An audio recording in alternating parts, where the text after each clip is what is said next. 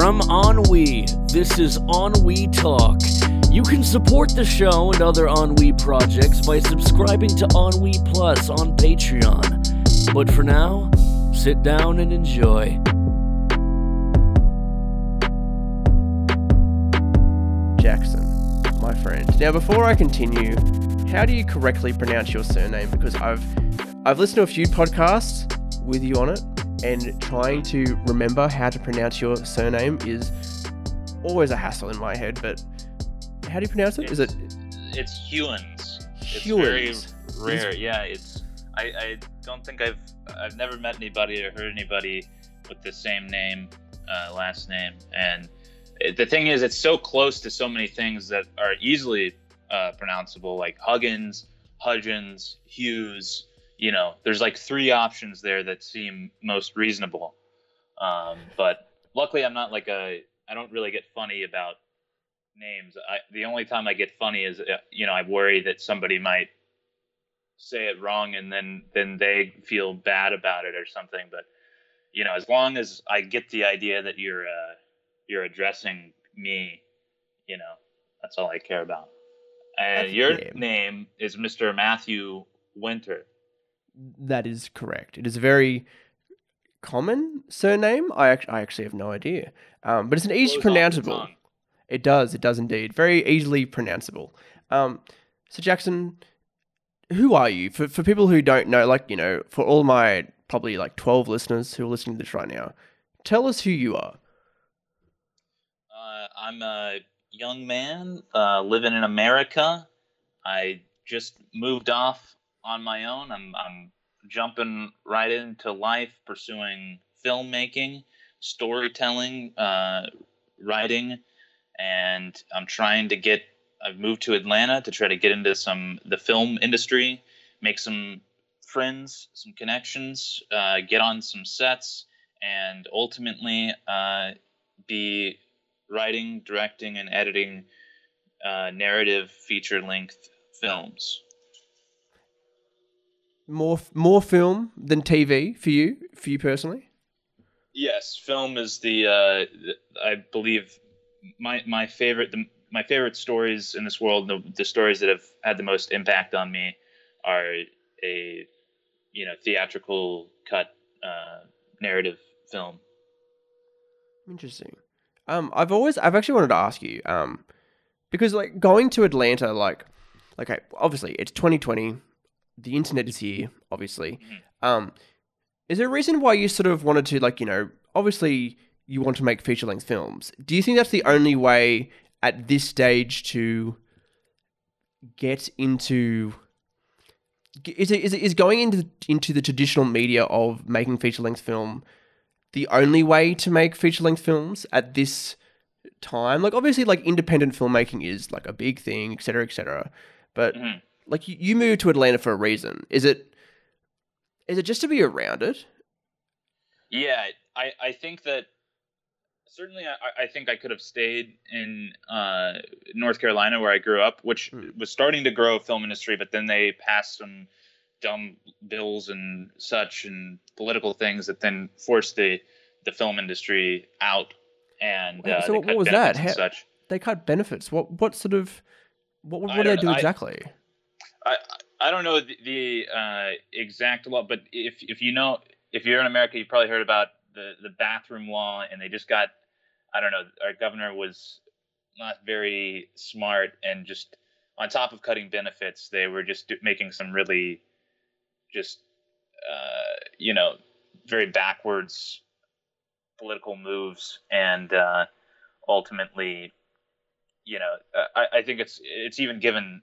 Sadly enough, it's given North Carolina a bad reputation, but there really are, it's just, there's a lot of really good stuff in North Carolina, at least in the heart of the city of Raleigh. But, and there's definitely a lot of cool film people there. But, I think when those political things happened, then the film industry that was growing in North Carolina kind of moved down to Atlanta. That's a little bit of my theory, because I think that the film industry here had been growing over that time. And so then, I wanted to be sure, I could have stayed in North Carolina and, uh, you know, continued to make independent films and short films there, and work there. And that's certainly, still a viable route. I mean, I made like, I guess probably about 3 short films out of my like 5 short films I've made. I made a few of them there, with my friends, and I think I could have continued to do that. And I know there's also more like dedicated independent film people in North Carolina that I could have connected with, but I want to get on more sets, and I want to get on big sets and big budget things. And do I, maybe I don't want to make, and I don't know that I want to make super commercial things in the long run, but who knows if I like the lifestyle of having a huge set. But I think there's so much to learn from being on a huge set, and I think it's cool to have the balance of have that option to get on huge sets, which I haven't really. I've only been on a couple of sets, and that's something that once the world starts to open back up, I'd like to get more experience like that. But that opportunity is here. So, I think it would be a good balance to be on very big productions, Hollywood type films, and then in the time between that, do things with friends. And I think that seems like a really nice balance to me. And then you make friends on the big sets because these crews are so big and filled with passionate people who are doing their own independent things. And then, once you get in this loop with these people you've met through these huge sets, then you can get on their projects, they can get on your projects. It just seems like a really good flow. And, those huge sets aren't happening in North Carolina as often. And it's really cool. And I can tell you some more about like the experience of the one set that I was on, which wasn't even that big in comparison to some of the productions that they do here. But oh, tell me for sure. I think it's something I'm very interested in because I not that I'm scared, and I'm scared to be on a bigger set, I think, in a way, because I am very much a control freak. I think it's like, I started Onwe so I could create my own stuff. But at the end of the day, it's just I don't like being in positions I don't have control. But how am I going to learn in that sense? But also in that sense, the Australian industry in film and TV is very small. And, the closest production company to me, they just make, commercials and advertisements, blah, blah, blah. There's no real film industry here. There's no real, the comedy TV scene has gotten sort of a little bit bigger through, Australian Broadcast Corporation. They're sort of the ABC. They've started, funding more stuff for their online VOD. So like there's things like that, but other than that, there's nothing. But so tell us more about it then. Tell us more about what it was like being on a set. Right. So I was on a pilot, this comedy pilot, and it was for for one pilot, one episode, and that was the biggest thing I've been on. So clearly, I am just at the very beginning. I'm at the seeds of what is to come. But this was a very good experience. I had this back in December. The set, I guess, I'm trying to give you an estimate, maybe about like a total crew of maybe about 70 people. And I'm told that that's relatively small. But this was definitely the biggest thing that I had been on. And there's just, it's really cool because each individual person, they have they're like so passionate about their own thing, and they have their own goals. And, like I was saying, they are all like super hardcore creative people. And, it's like when they're not killing it on set, they're killing it in whatever they're like, their passions are when they're not on set. And I think that's really, really cool. And so what you got to do, it's kind of like camp. It felt like to me, where it's like you are working these really long hours, and as it gets towards the end of the week, once it gets to like Friday, the schedule has shifted through all these variables and like working with talent and everything.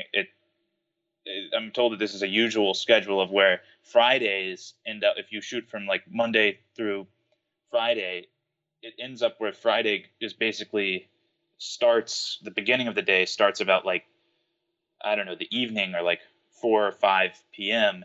and then goes until 7 a.m. on Saturday. Right. So you're basically, it's at that point, it feels like, like camp to me. And I'm sure experienced people who have pulled this many times probably wouldn't agree that it feels like camp, because I don't know, it's definitely very exhausting.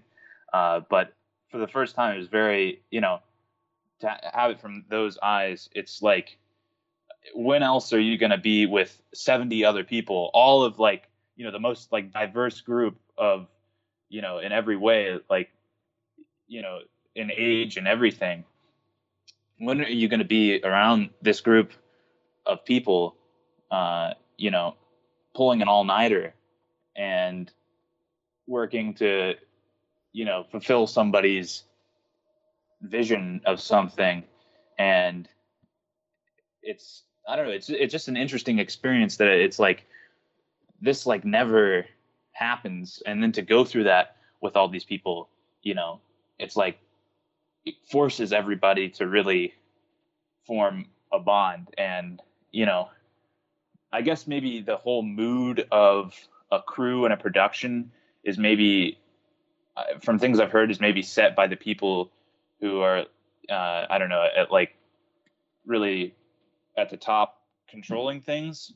But, or, I don't know, like the people who are the assistant directors or the producers, I guess, the people from the top down, it kind of, the attitude can be felt all throughout. But luckily this, everybody was so positive, and it's like, and making jokes at it's 4 a.m. or whatever, and everybody's just like so tired, and, you're walking through this set that's like being blasted with super bright lights. It's just such a rare experience. And I don't think you can go through that and like not bond with at least one person there, so that's really a huge part of it to me. And that was just very, very interesting that it's like, it's, unless you like, you'd have to try to not form a bond with these people.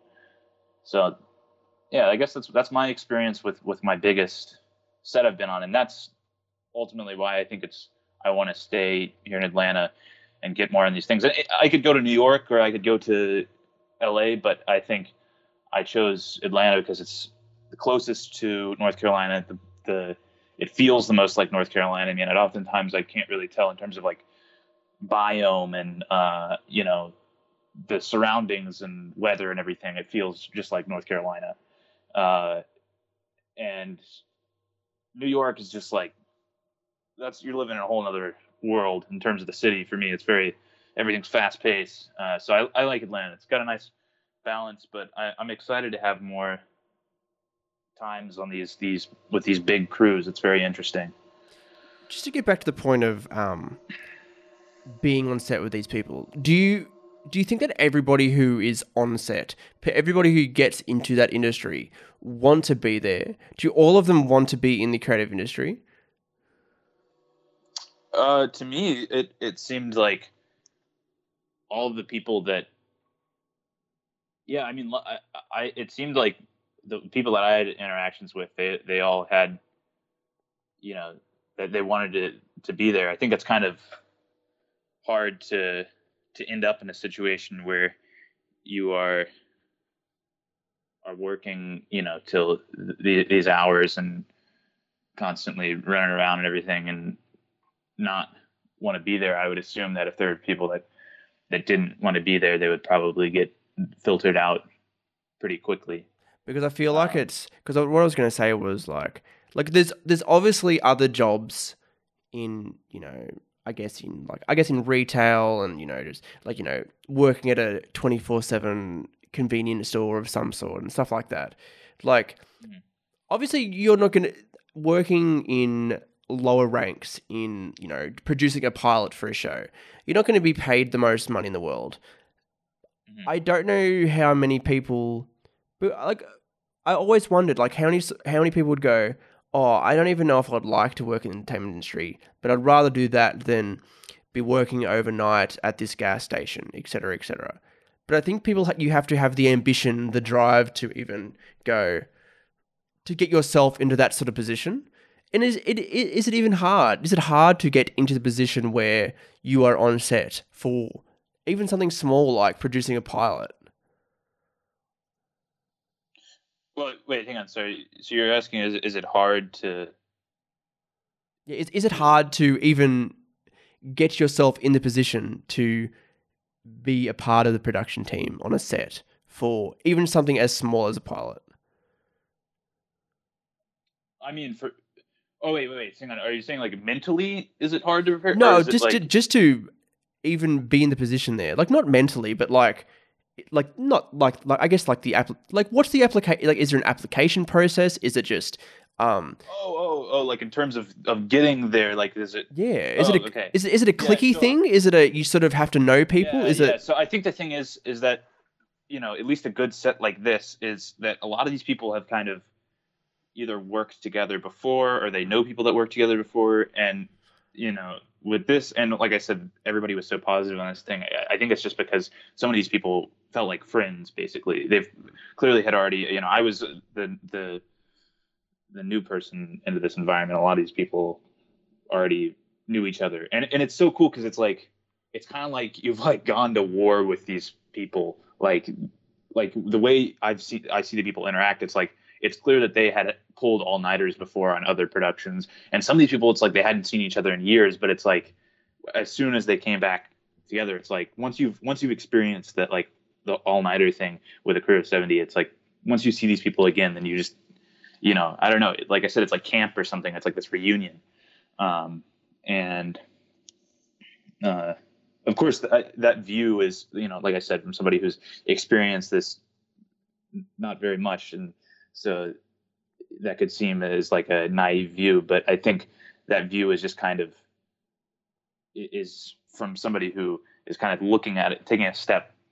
I'm able to kind of take more of a step back and look at it, but I think that's really what is there, that these people have gone through this experience. But in terms of so I think that because these people are so friendly with each other, you when you're working on a film and the stakes are so high in terms of like money and time and everything, you want to know that you can have people you can trust.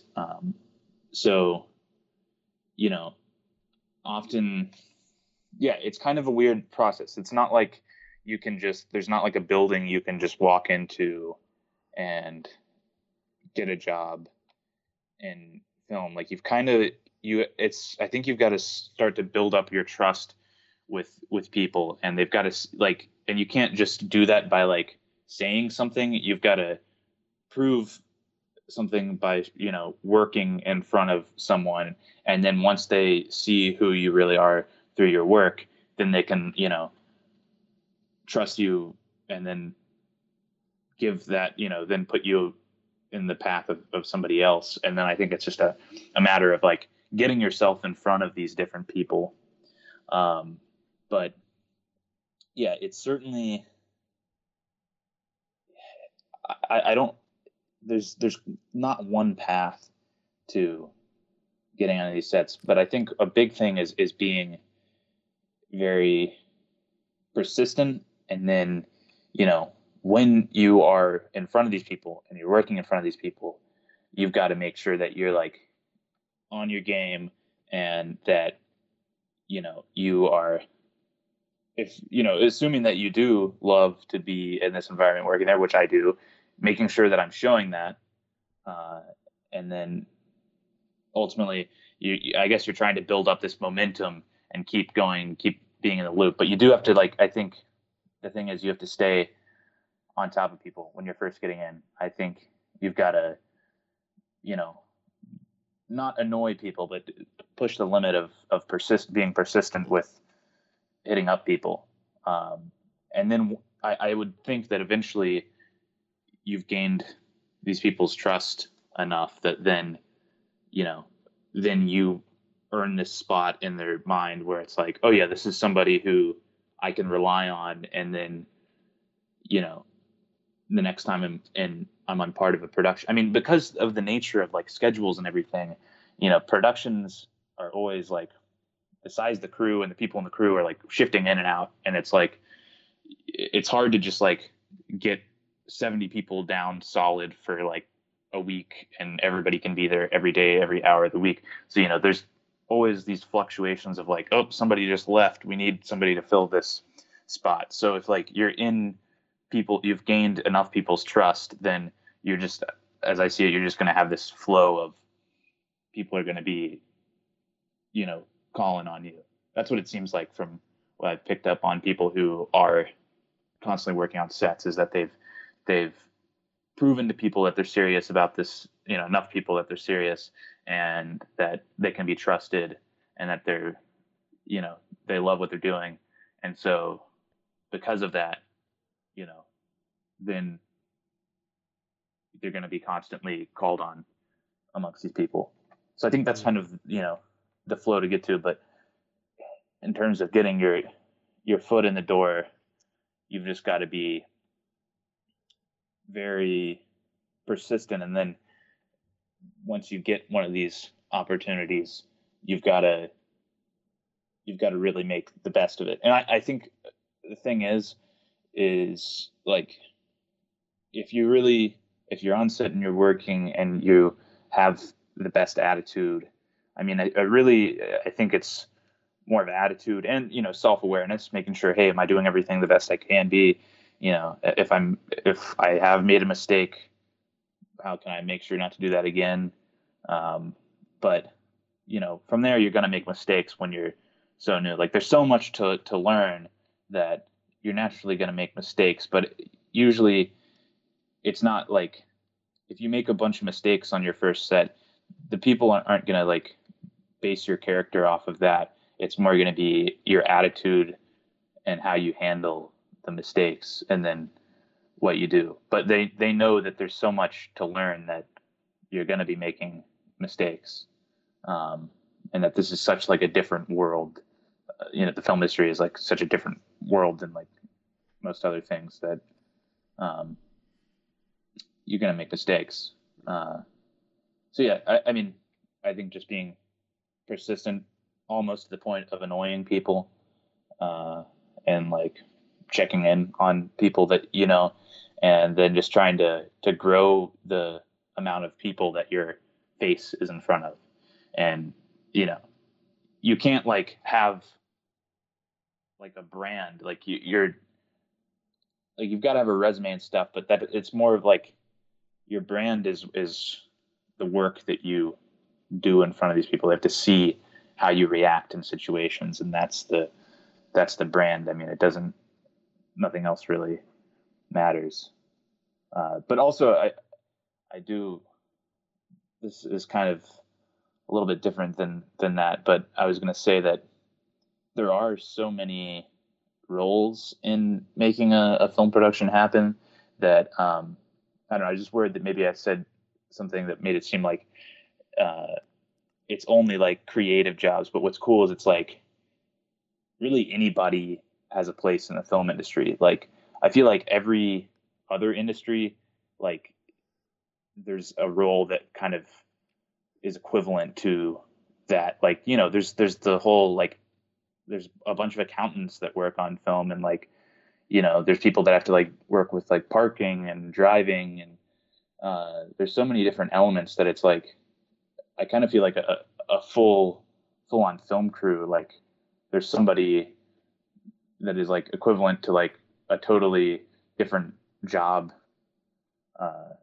Like it's just so many different people with so many different skills coming together. And I think that a lot of people have the knowledge and skills to be on a film set. I guess what I was saying is that what you have to learn is more of like, the lingo and the specific rules and, more like etiquette. But I do think that, a lot of people, I mean, if you work in retail or if you work in restaurants, you probably have the skills you need to be on a film set. It's just more of like, then, there's like the etiquette of a film set. It's a little bit different, but a lot of the people already are doing the things that need to be done on a film set. That's a lot of stuff. That is a lot of stuff. A lot of stuff.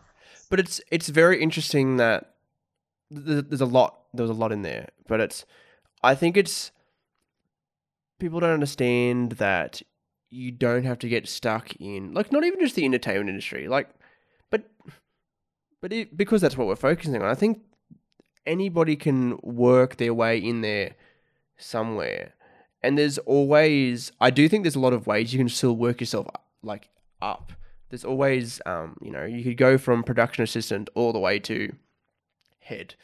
Do you know what I mean? Of head of production, being executive producer for films or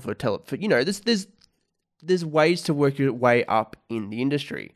One thing that you touched on that really sort of resonated with me was the attitude. The way I found you actually was through just you replying to different tweets, you filming yourself, like, oh, great tweet, have a good day, etc., etc. And it comes off, initially it came off as like, oh, this is a good sort of, bit. This is a good sort of gimmick, but it's, right. It's a bit sort of like, not tongue in cheek, but it's just like, oh, this is, little, it comes off as slightly comedic at first, but then when you get to see the rest, even maybe in a way, of course, but once you see your whole quote unquote body of work, you can see that it's not just a gimmick. You can see that you are quite a positive person, and of course, it's like, I think it'd be stupid to say if you wouldn't be replying for tweets if it wasn't for, some sort of, I don't know, reply of some sort. Obviously, you're applying to tweets of significance, if you want to call it that. Yes. But it's, I don't know. The persona that you portray online is just an exaggerated version of yourself. Same with me. Same with a lot of people. Right. Because you are quite a positive person, and I listened to a podcast where you were talking about your perspective on life and work ethic, and I wanted you to talk a bit about that, because we discussed a little bit before the podcast, talking about work ethic and stuff like that. What sort of inspired your work ethic, do you think? Like, for me personally, it was, I'd finished school and it was watching and listening to a lot of Gary Vee content. He sort of got me out of the slump of, what am I going to do after school? Like, I know exactly what I want to do, but how do I do it? Blah, blah, blah. And it was like the concept of head in the clouds, feet. Is it feet in the dirt? Is it, it's I can't remember the exact. He just, one way I've heard it was clouds. It's just clouds in the dirt. And it's like, if you got your, for as much time you're spending up in the clouds, you got to equal, I don't know if this is his exact words, but this is the concept that it's like, as much as you're going to dream, you've got to have equal amount of, the dirty work that equals that, so that was kind of a big thing to me. But no, I think that the work ethic, it's been kind of strange. I think I never felt like in school, like I think the thing is, it's like it was a totally different world to me than everything else. And like, it's kind of weird because like I never felt like fulfilled in school. Like I always felt like I was a, failing or whatever. All the adults, like, I felt I was, letting down because in the school environment, that's how I was, like falling asleep in class or whatever. And then, teacher who I respected, then wake me up and be like in front of the whole class and be like, dude, what did you even read the book or whatever? And what are you doing? And then me being like, oh, sorry, mister, I was just making up a character called Sleepy Guy and I was trying out my part, and just doing stuff like that. Like was like my school life. And, when I got my first job in high school, it was like, I guess I was kind of worried that my school life, the way I interacted with adults there was going to be like the same way I interacted with adults. Well, I had respect for my teachers, but I guess just in that environment, I was failing or whatever by their definition. So I was worried that, when I got into the work zone, but I was always excited to get my first job. And then when I got my first job, I wasn't failing, and I had a really good relationship with everybody at my job. And I kind of realized this is that world operated nothing like these classroom environments I'd been in. And I think one of the things that was very different to me is like in the classroom environment, there's this weird hierarchy, amongst grades. And then even amongst like the teacher is like this person standing above you, pointing down at you, and you are, surrendered to them or whatever. That's at least what I felt my position was. And then, when I started working this job, it was like, I was working this job at this Mexican restaurant, really, really great place. And, it was like, people were just like my peers, like everybody was my peer. Everybody luckily treated me with, even though I was, 14 years old, everybody treated me with respect, and I appreciate that. And it was like, I don't know, there wasn't this like, it wasn't like people were on different planes of existence. We were all on the same level of existence, trying to operate this restaurant. And that was just a very good experience, I think. And then I kind of realized that, like, I don't know. I think I realized that, I mean, obviously, I think my parents raised me, fortunately enough, to have a good work ethic. And I think basically where I put my work ethic was like in things outside of school up until I had my first job. And then once I had my first job, I realized that like this was a way to put this energy, whether it was that I've some sort of like entrepreneurial instincts or whatever. But I mean, that was the first time that I saw that, like, hey, this is like a totally different world than I thought I was in before. And ever since then, I guess I've just always, I don't know, but yeah, I guess I'm just trying to trace back to like, how one forms a work ethic. See, my sort of childhood was not significantly different. See, I never got my first job till I finished school. Like I was very adamant that, like, once I was 14, 15, actually, no, I did have a job actually. I was 14, 15 working in a local Target, just putting clothes on the racks, blah, blah, blah. Mm-hmm. After that, I sort of went, hey, I'm going to leave, and I sort of did a bit of graphic design for like different bands. Never really took off. It was just like an extra $50 here and there. And I didn't get my next job until after school, working in a kitchen. And I think that having the only interactions outside of my family and close friends being at school was a real detriment to me. Like, obviously, I didn't actually know. I stopped playing like sports and interacting with other people. Mm-hmm. Sort of, 14, I think it was. And I think that really made me quite an introverted person. Like, obviously, there's many good things. Like, I delved a lot into the internet. I found things that I never really thought I would find.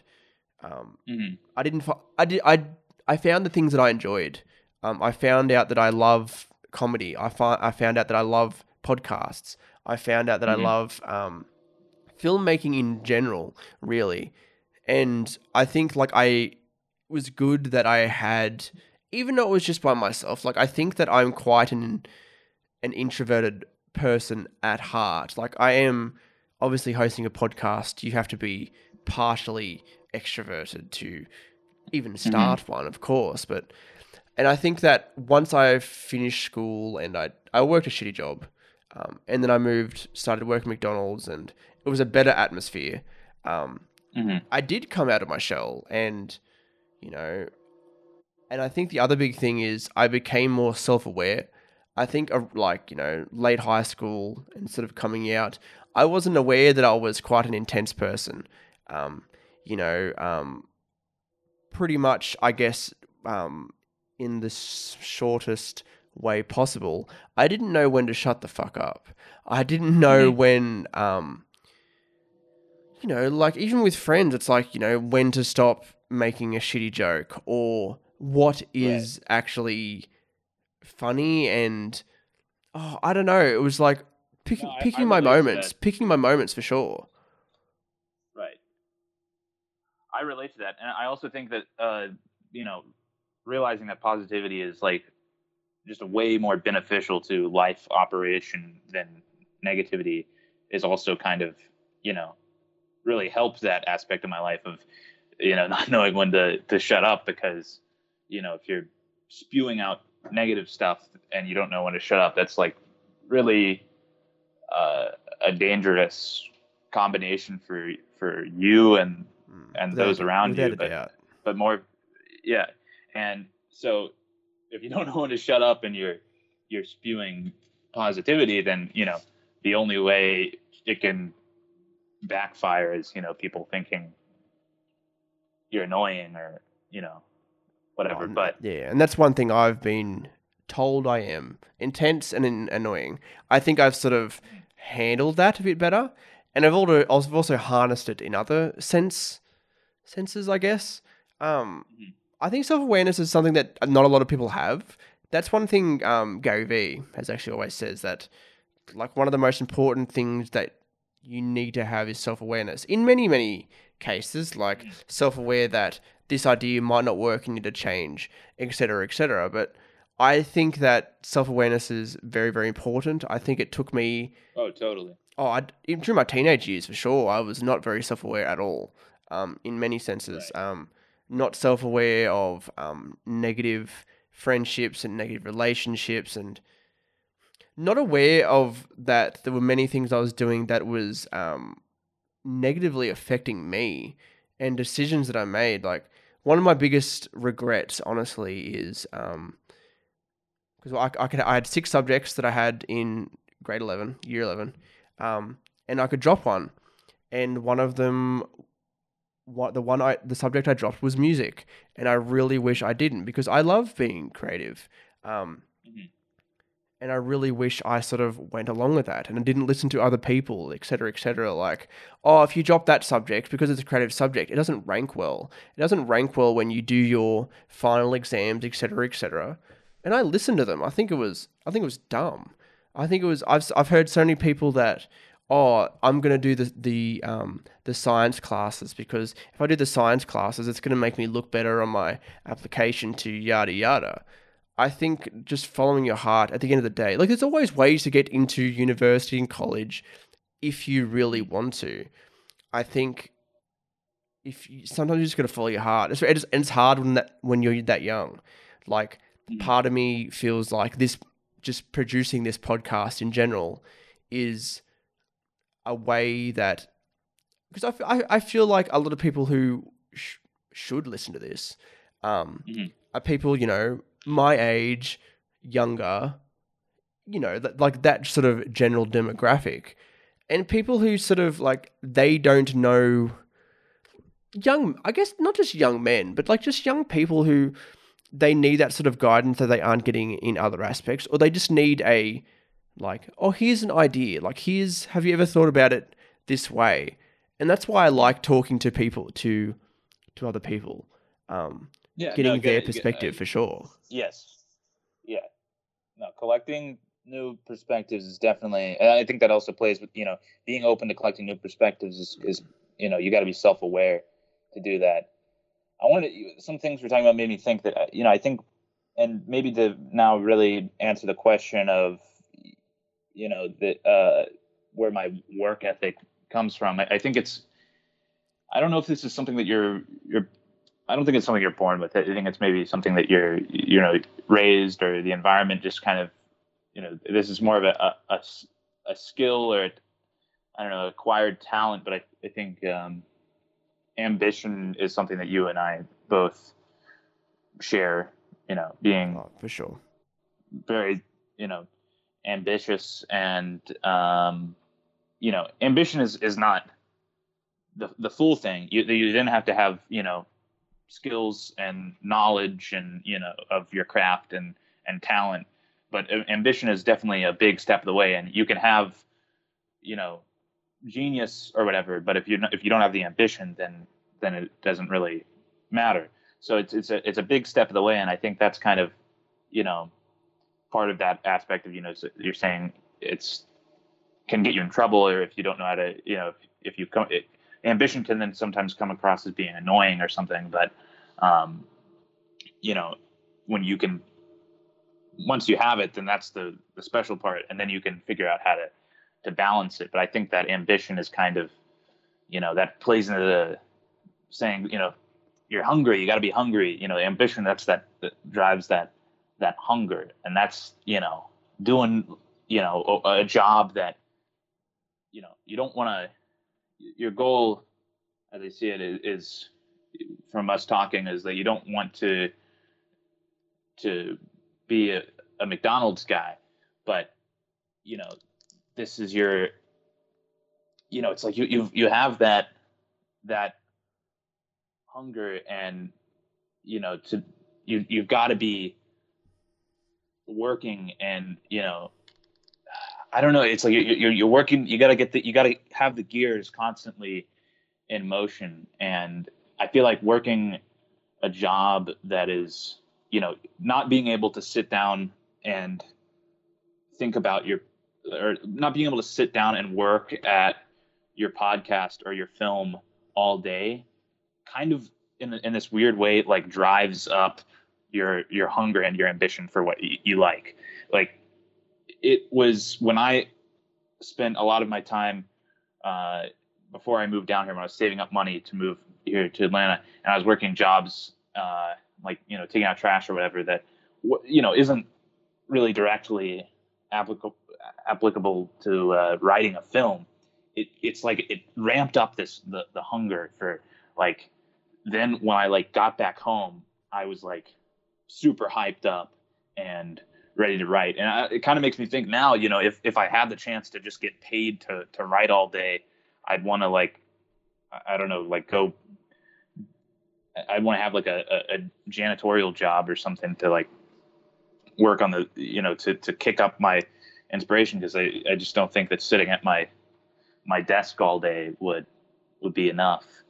I don't know, but no, I know exactly what you mean. I think that you and I share this thing of ambition, and it's a very essential trait, but it's just a part of the equation. And once you or I have the ambition, then we got to make sure that we keep that going, while along the way we start to acquire these skills and knowledge and learning things. But the ambition is what keeps this in motion, and we've got to make sure that we keep the ambition. You talked about the Twitter thing. I just wanted to touch on that, and I think that's very, to say, the reason. This is more, I guess, just to talk about Twitter now, but so I had been leaving all these video replies on the most trending tweets, and I had found that this was like the way to get in front of people on Twitter. The way to, the way maybe to get in front of people on Instagram is to post your own original content or whatever. But Twitter works as more of like a conversation, and you've got to have your own say, but around what is popping. And so that was just the best way to get in front of people. And then also Twitter is kind of jokey, so it's like everything's kind of jokey. So it's like you've got to hit it in there where it seems kind of jokey, so you get your way in there, and then you try to hit it with that positive punch. But because it's such a weird thing, I like that you were telling me how it's it does seem disingenuous at first, which I'm totally aware of. But that's like, that's the hook, and then I'll keep doing it and, let my actions show, hey, this is, and then that's kind of also like when you're trying to, you're selling your, I guess, you're kind of like, you're trying to sell yourself in a way, but to bring other people value. It's like working on a film set or whatever. You're doing this thing. You have a really positive attitude or whatever. At first, it might be like, this guy's, he's got to be, joking that he wants to stay up all night or whatever.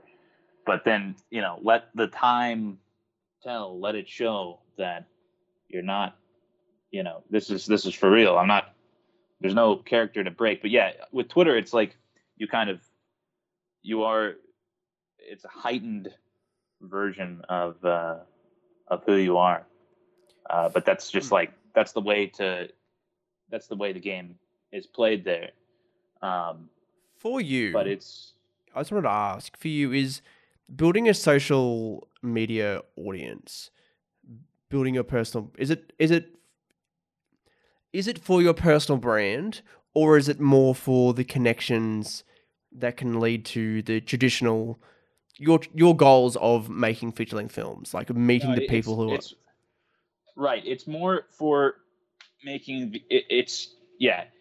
So when I say I'm trying to sell myself, what I mean is to get myself, I have to be like, I'm marketing a product or whatever in order to get out there and get in front of there. But then, then that gets me to where you and I can chat. And then I could be like, all right, here I am, now let's talk. And how can we help each other? And how can we benefit each other? It's like, yeah, it's not for clout or anything. Like I don't care about that. And like, and I'm fortunate to feel this way, that like, I don't need other people's like approval.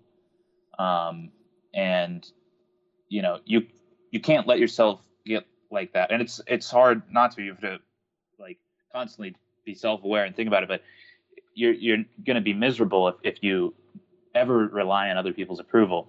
But it's more of a tool of networking. And I've met you, and we wouldn't be having this conversation that is ultimately trying to understand our perspectives and learn more about ourselves. And the people that are watching this see us trying to learn about ourselves and hopefully learn about themselves. I think it's the Twitter can really be a good networking tool. And it's like,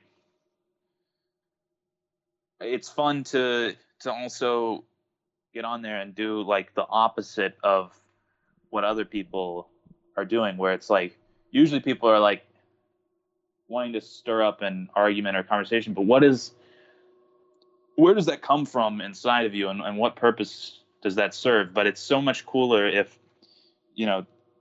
clearly Twitter can be used in a way where you and I can talk to each other and help each other get to our goals better. I mean, I also met this guy, Austin,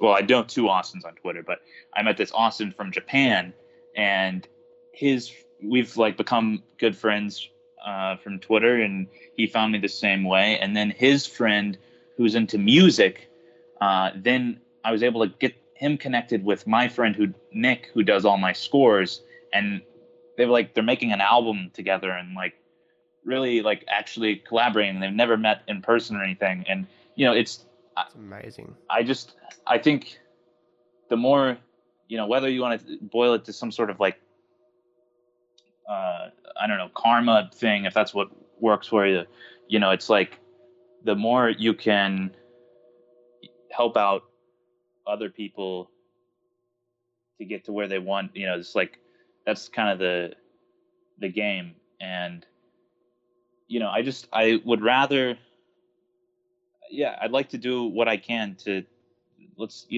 all, it doesn't get you anywhere by booting other people down or whatever. And like,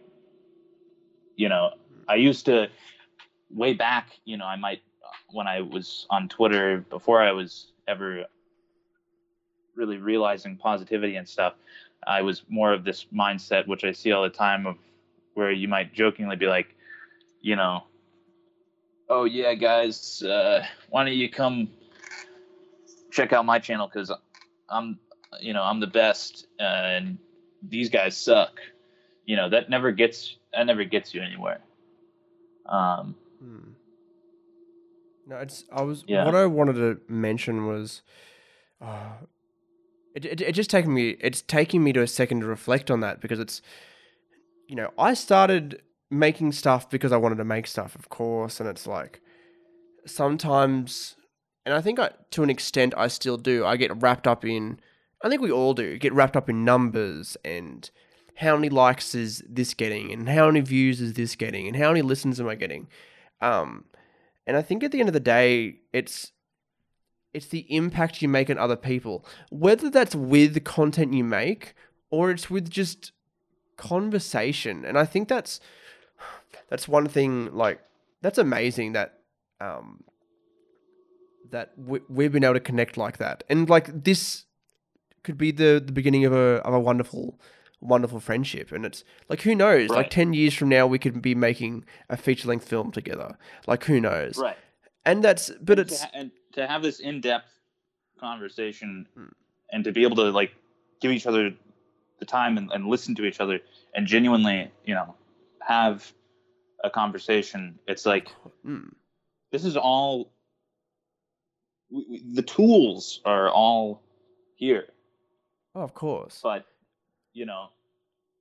so it's just using the tools to the best of our abilities. And, I would much rather use the tools for something like this than, anything else. But I think it's like it's a bonus that this is content. Like, it's a bonus that we have recorded this. It's going to be out on YouTube and podcast platforms for people to engage with, and like, to build my brand and to build the Ennui brand and turn it into what I want to turn into. But like, well, that's all well and good, and I want to do this for a living, etc., etc., etc. The bigger thing on my mind, at least at this moment, and well, in most moments, it's just like, how can our conversation affect other people? And how can our conversation change people's mindsets? Like, I've got a few friends who are like still in school, and a few who have just come out of school, who have worked on content with me. And it's like, I can see that they have the want, the passion, and sometimes it's just they need a bit of the guidance, or they need a bit of the motivation. And it's like, I don't know if they listen to the podcasts that they're not in, or I don't know if they watch my content at all, like realistically, like outside of helping out. But I think there's stuff in this that can help people I know, people I don't know, especially people from countries like Australia specifically. There's no industry here. A lot of it is like, you got to make shit yourself and then put it online. There is no real industry there's no industry that people can go, even like the YouTube industry, like it's American. You know what I mean? Like America has the monopoly on video content and audio content online, like without a doubt. And that's the way it is, and that's the way it's always going to be. But Australia is so far down on that of like we've got nothing. Like we have a few, like I think a lot of the alternative sort of YouTubers are more popular than traditional YouTubers. 100%. They've got bigger fan bases. I don't know what that is. Maybe it's because honestly, I cannot think of a reason. A lot of the biggest celebrities who are traditional celebrities here in Australia, are a lot of them are ex-reality show contestants who now have radio shows in the main cities, and they're influencers, and that's all they are now. Very, very rarely do they transition into anything decent. There's no real pathway besides putting out content and maybe making it, as anybody anywhere on the world can do. There's no real like if you're in America, you can talk to creators who are sort of around your area and maybe like collaborate with them in person, etc., etc. It's much different here. Australia is quite a big country. I think it's big. Is it like? I think it takes, like, obviously you can fly between city and city and et cetera, and all that sort of jazz. It takes a while to drive. Like for me to drive from where I used to live to the capital city was 5 hours, and that was within the same state. So that tells you how like far away everything is from each other. I think the internet has brought us people closer together. I think that because I used to overthink all that stuff, like, oh, there's no industry here in Australia, etc., etc. When the world is my oyster, the internet is my oyster. Right. I think like no, from the it's audience, such a huge tool. It's such a huge like gift. oh god, yeah. So, I mean, to have the internet is I feel an extreme privilege. I feel super fortunate. It's like to have access to the internet every day. What more could I ask for? I feel like I've won a lottery in its own. It's like, first of all, to be alive today, I feel like I won the lottery. Then to be able to have the internet, at such easy access, is, also then I feel like another huge win. Oh, without a doubt. I think that while there's many, many negative aspects to the internet, I think that it's brought us, like people say that it's, it's, people being on their phones, it's, it's tearing us apart, etc., etc. I think it's brought us closer. I think that you can find people who like stuff exactly like you. I think that, us finding each other, not that it's this big love story and that it never happens, but it's like the people I know in person who help out with my projects, and I love them all to death. And some of them are listening to this, and I love you all. But I don't think I love you too. I don't know. That's the thing. I don't think I've found anybody who is on the level of passion and determination and would hustle as hard as me to get where I want to go. Obviously, there's many barriers that have been in front of that, sort of like, burning out and not like, figuring things out.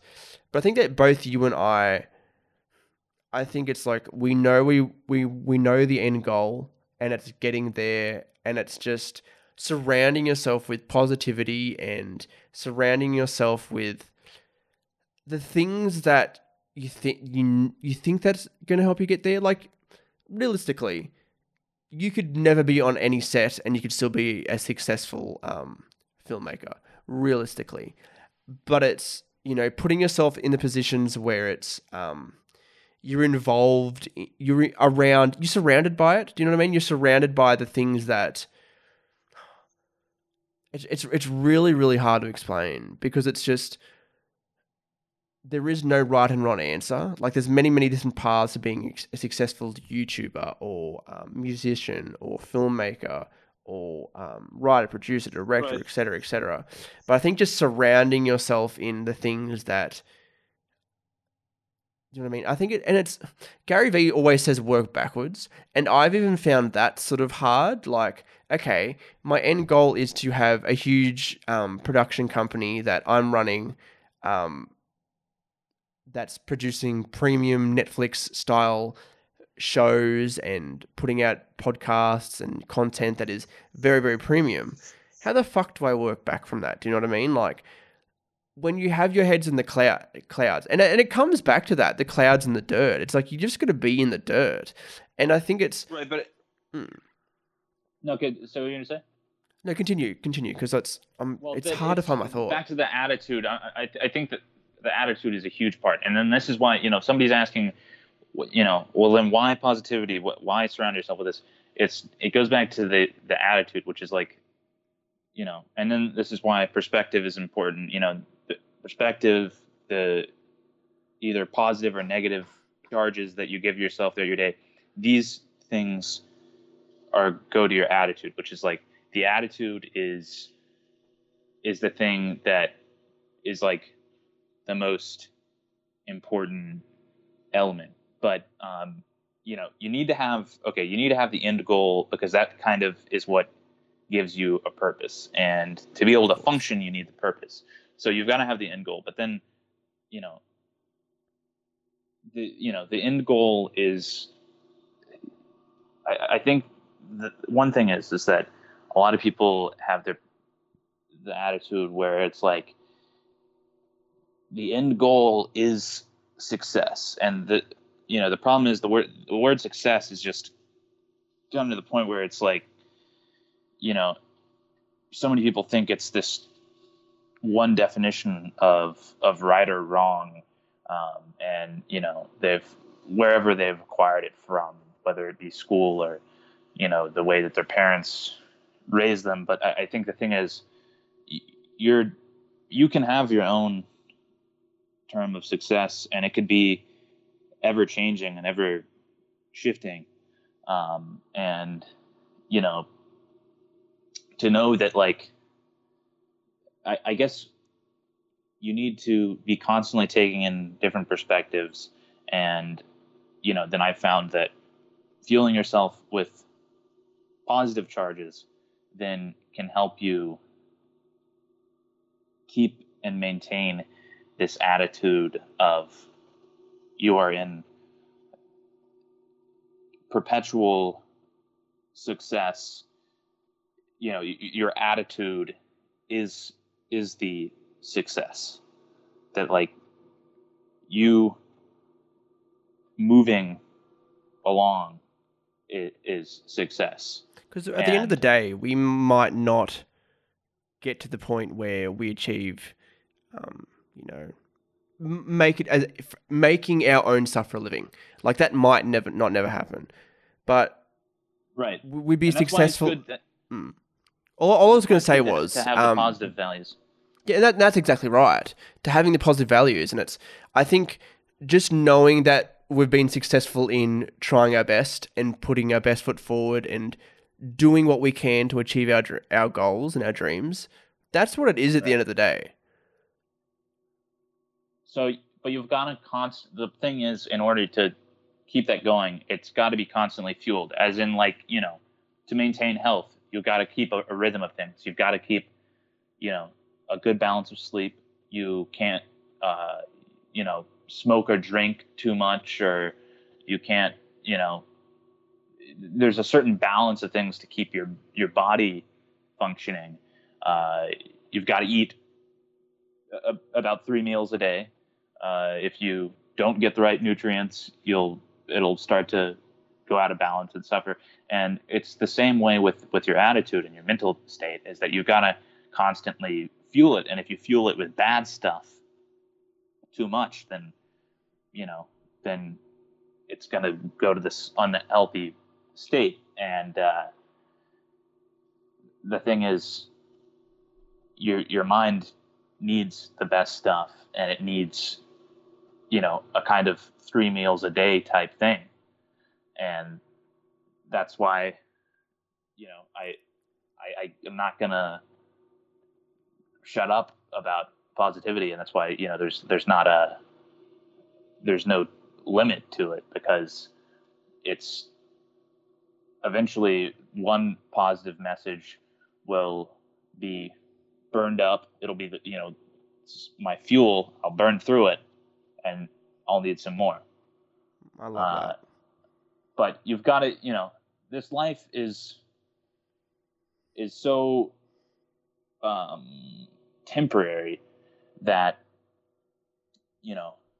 you've got to take whatever the steps are to figuring out, making sure that this very moment is the proudest moment. You've got to take whatever steps, and obviously there's going to be all these situations that are going to lead you to not wanting to feel that, and there's going to be moments where you're going to be saying, how can I feel that now is the proudest moment? But you've got to, I think it's very important to figure out how to do that, and that right now is the success.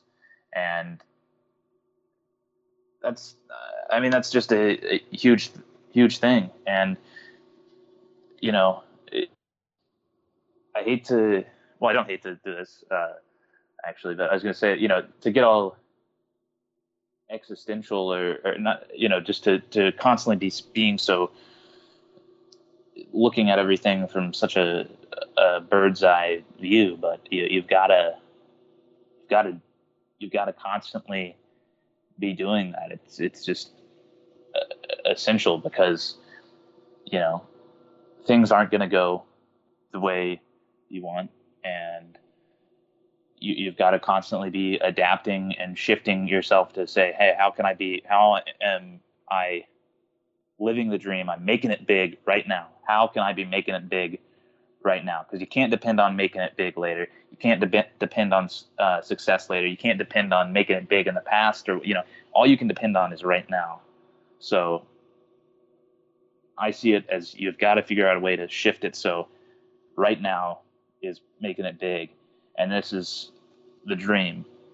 Because at in the past I might have thought, oh well, if I die tomorrow, then everything is out of order because I didn't ever make a feature film. But it's, you've got to look at it at this crazy zoomed out sense of life is a movie or whatever. This is all, what is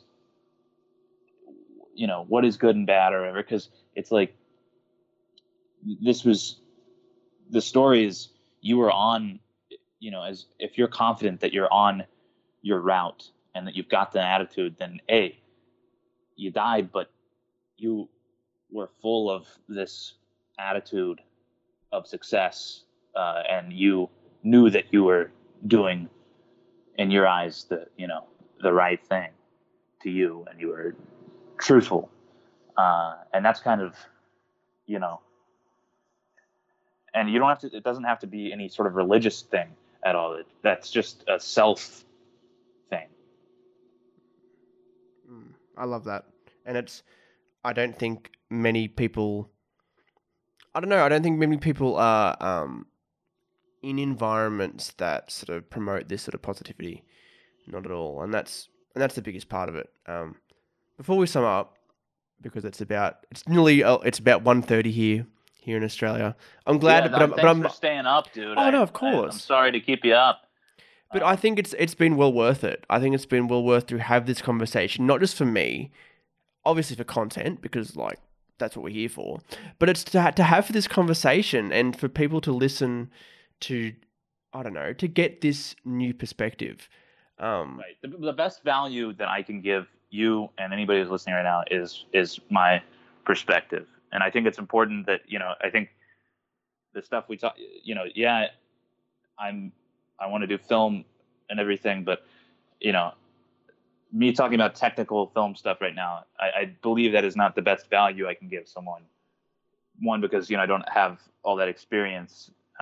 to feel so confident about giving technical film advice. But you can get that in so many places. And in order to drive the want to make films and tell stories, you've got to have this love of everything, the duality. You've got to have a love for everything in life and enjoy life to be able to share stories and tell stories and make films and podcasts. You've got to have this fueling all of that. And right now, I think it's important to focus on this step of the process.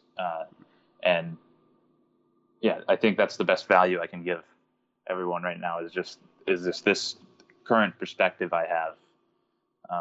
And thinking about your perspective is really the biggest starting place for everything. Yeah. Oh, I absolutely agree, without a doubt.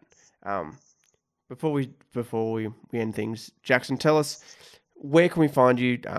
Is there anything you want to promote? Is there anything in general, anything you want to say before we clock off for today?